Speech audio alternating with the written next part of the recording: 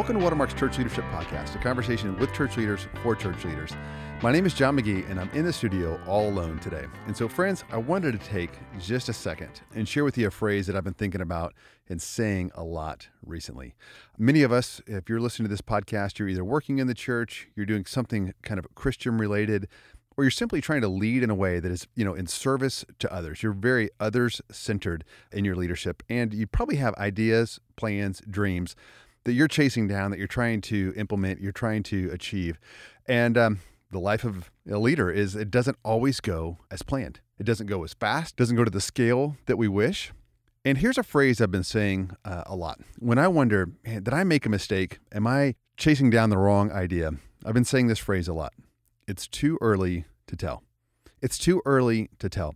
And that comes from a lot of places in Scripture, but I've thought a lot about the life of Joseph. And if you remember, he had this incredible dream that God told him, basically his brothers were going to bow down, which meant so much more to him at the time that he wasn't even aware of. And so, like any young brother who gets a dream, he told his older brothers. And probably in Joseph's mind, they were going to, cheer him on and go, yeah, let's make this come to pass. And instead, you guys know the story, they put him in a pit.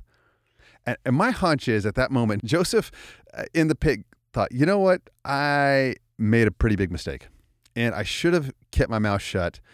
And now this thing that I thought was going to come to pass actually is not. And I really messed this up. Maybe even that God has forgotten me. And so it gets worse. He goes from the pit. He becomes sold into slavery.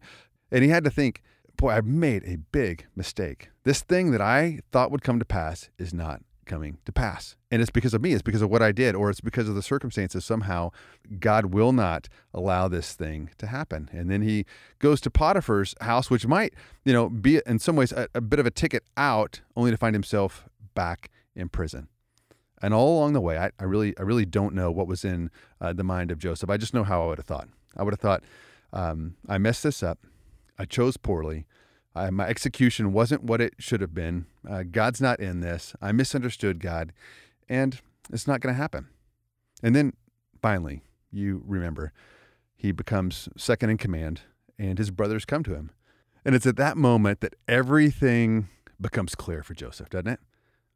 And he stands in front of his brothers, and he says, what you had intended for harm, God intended for good, and to accomplish what is now being done. The saving of many lives. He begins to go, what the vision I had was too small. God, really what he was up to was something so much grander. And at every point in time, if you would have asked Joseph, did he make a mistake? He would have said yes. Or he would have said, the circumstances aren't what they should be. Therefore, this thing will not come to pass. Or I have failed. But at every moment, it would have been too early to tell. It would have been too early to tell. And so, friends, I don't know what it is that God's put in your heart. I don't know what dreams, what visions, what plans you have. But if they're not coming to pass, it could just be that it's too early to tell. It's too early to tell if you actually heard from God, if you have a great idea, if the thing that God has put in you is really part of your life's work. It really is. It's too early to tell. And I would just encourage you today just to kind of settle in and remember and trust deeply in the sovereignty of God. I think we've quoted Job 42:2 several times here, where Job at the end says, I know that you can do all things, and no purposes of yours can be thwarted. So you can't knock God off course. If he wants you to do something, he's going to allow you to do it. He's going to help you, or he will bring others along, or whatever it is in his economy that he wants to get done, he's going to get done. And you really kind of can't mess it up. And so, friends, I just encourage you to think about, is this too early to tell? So while we're on this topic, I kind of brought a little bonus idea for you here as well today. I thought about some reasons why potentially your idea, your dream, your plan has not come to pass. Just 7 ideas, and you can just try them on. Maybe there's something here. Maybe there's an idea that you could latch onto or take comfort in or take action from. But just in my own journey, working with other leaders, seeing God at work here at Watermark, here's 7 things I've seen that can slow down an idea or need to change before an idea can come to pass. And number 1 is this idea that God wants to work in you before he works through you. And it could be that you actually have a great idea, you've got a great plan, you've got a great vision, but God needs to strip you of selfishness or pride or anger or fear or you just don't know him or love him the way that you should. And so before God kind of allows you to execute this vision or see it to fruition, he wants to work in you, which is pretty much the biblical pattern almost all the time when God calls a person to do something great. Rather than just immediately beginning to put it into action flawlessly, God wants to work in them. And so the first reason why maybe your idea hasn't come to pass is that he wants to work in you before he works through you. Number two is that you may need to grow as a leader. You may need to grow as a leader. So you may have a good idea. Your heart might be in a good place. You just may lack skills, or maybe some of your skills aren't yet refined. And it may be that you need to get better at communication. It may be that you need to get better at organization or vision or team building. And so you're on the right path, but somehow there's some skills that are going to need to be developed and honed. And that's your job as a leader, really to develop yourself, to figure out where the gaps are and get to work. And so that may be why your idea has not come to pass. Number three, another reason why your idea may not have come to pass is that you don't have a team. And you're trying to do things all by yourself. And the old adage is just so true. If you want to go fast, go alone. But if you want to go far, go together. And for some of us, we've attached ourselves to this idea in a way that we really can't separate. And so this idea really is us. This dream is us. This plan is us. This vision is us. And when that's the case, people really, or healthy people oftentimes anyway, don't want to be apart. And if you can make it fundamentally not about you, and you can invite others in, you'll be amazed at what you can pull off. You might have to slow down a little bit and convince people who aren't yet sure this is a good idea. I can remember someone years ago, Re-Engage was something I was fortunate enough to be a part of and see that grow. It's our marriage ministry here at Watermark that we've shared with other churches. And I just remember someone walking up to me that I really respected, that I thought would be a help to me. So he looked me in the eye and kind of stuck his finger out and said, "This will never work." He said it twice. He goes, "I want you to know this will never work." And I was kind of hoping for an optimistic, this is an amazing idea, I can't wait to be part of it. Instead, he was completely sure this would never work. And it took me many years to kind of win him over.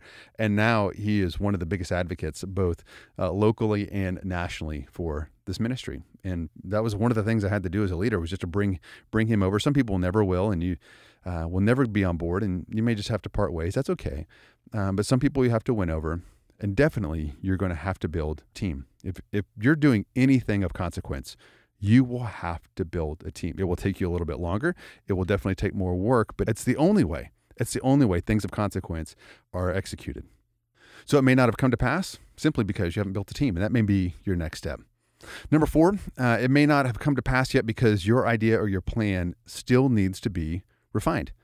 And very few things are ever just announced and then executed exactly according to plan. Part of the journey, part of the process is getting feedback, continuing to pray, continuing to think, continuing to learn, continuing to try ideas, try execution, and refining along the way. And so it may just be that you're in this period where your idea, your dream, your vision is just being refined. And that's okay. You need to know that's part of the normal plan. You didn't do anything wrong. It's still too early to tell. Just think about your ideas and your plans being refined. So number five, a fifth reason why maybe your idea or plan hasn't come to pass is that you just simply need to be obedient and patient in this season. You need to learn obedience. You need to learn patience. You need to learn trust, which is always, again, part of the story of any major figure in Scripture, is that there's some period of hardship or some period of silence, and the leader has to learn to trust God. And it may be that yet, you don't trust God yet. And that would be the thing that your constant refrain, God, I trust you. I want to be obedient. I want to be patient. I trust your timing, and just affirm his sovereignty. And that may be a lesson that you need to learn. And the sixth reason why your idea may not have come to pass is that you're trying to accomplish too many things. You've got an idea, but you're attaching and another idea to it. And you're trying to accomplish, rather than one or two things, you're trying to accomplish, 5, 10, 15. And so you have too much energy being wasted rather than focused on whatever it would be that would be the main thing.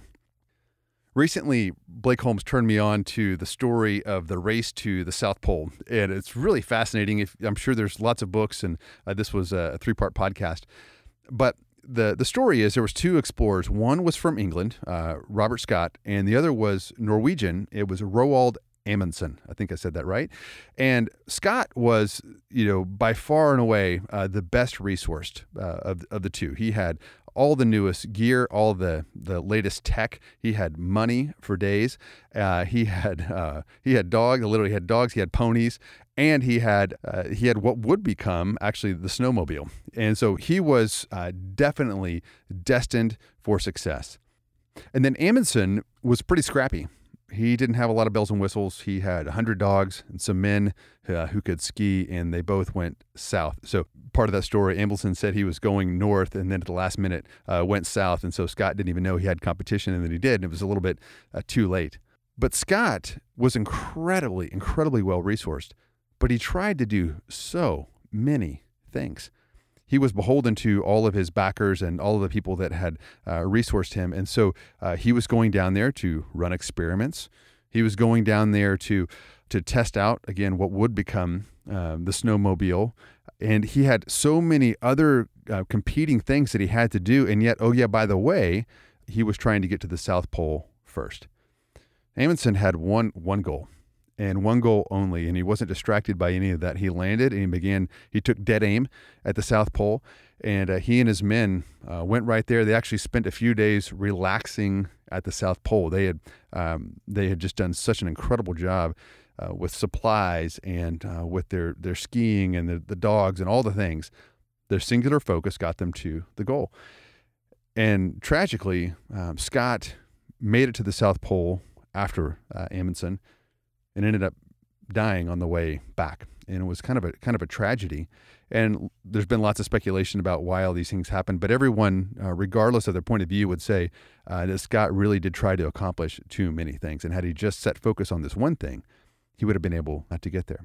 And I think a lot of times, so many of us, we expand our vision and we keep trying to add things and another thing and another thing and another thing.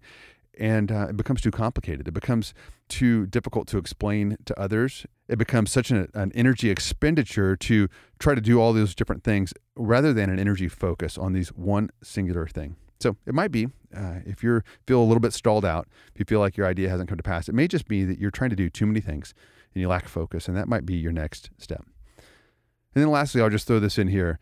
It could be, the reason why you haven't seen your vision, seen your plan come to pass is that God's just trying to save you. At the end of the day, if God were to allow you to do the thing that you think you want to do, that you think that would be helpful, it might not actually be. And this is where we just trust the sovereignty of God. And I've got lots of these. Just a really funny one. I remember I got married to my wife, Pam, and what we wanted to do, we were so dead set on hiking the Appalachian Trail and then going to seminary. We wanted to start seminary as soon as possible. 23-year-olds, we would have been at that point, and we were going to, be about it, get on mission, learn all the things, and go start to work. And instead, our friend invited me to be a youth pastor for a few years. And it really was not what I wanted to do. And I remember so often times when I was there, I thought, you know what, I made a mistake. I shouldn't have done this. I should have just gone straight to seminary. I'm kind of treading water over these 3 years. I didn't think it often, but I definitely thought it at times. And once I finally made it to seminary, I looked at those who came straight from college into seminary, and I looked around and I thought, you know what? I would have been so arrogant had I not had some ministry experience, had I not fallen on my face a little bit, had I not had some hardship, had I not had a few at-bats. I would have been in here arguing with the professors. I would have, been really difficult to be with as a friend and as a fellow student. And I was just so grateful at that point, 3.5 years later, that I didn't get what I wanted right away. And there was one of, 100 in my life that I've thought, God, I wonder if you save me, rather than somehow blocked or thwarted what I wanted. And it was just a kindness. And because I trust you, I can believe that you're going to sort it out. So maybe that's you. Maybe God is saving you, and you can just take comfort in that. So friends, those are 7 ideas. But again, the big one is, I know God's put something probably in your heart to accomplish. Some ways to serve others, some ways to move the kingdom needle. And it's hard. That's a really hard work. And I will bet there's a good chance you're really not doing the wrong thing, that you don't have a bad plan, but just that, it's too early to tell yet. It's too early to tell that if your idea was a good one, if you actually heard from God. And I would encourage you to stay at it. Take those 7 things. Ask if there's one of those that might be in play there, something that you can change, something you can improve, something you can learn from. But I want you to know I hold you in high regard. Whatever it is you're doing to love God and love others today, I'm grateful for you. I'm encouraged by your faithfulness and your diligence. And I would encourage you today just to keep going.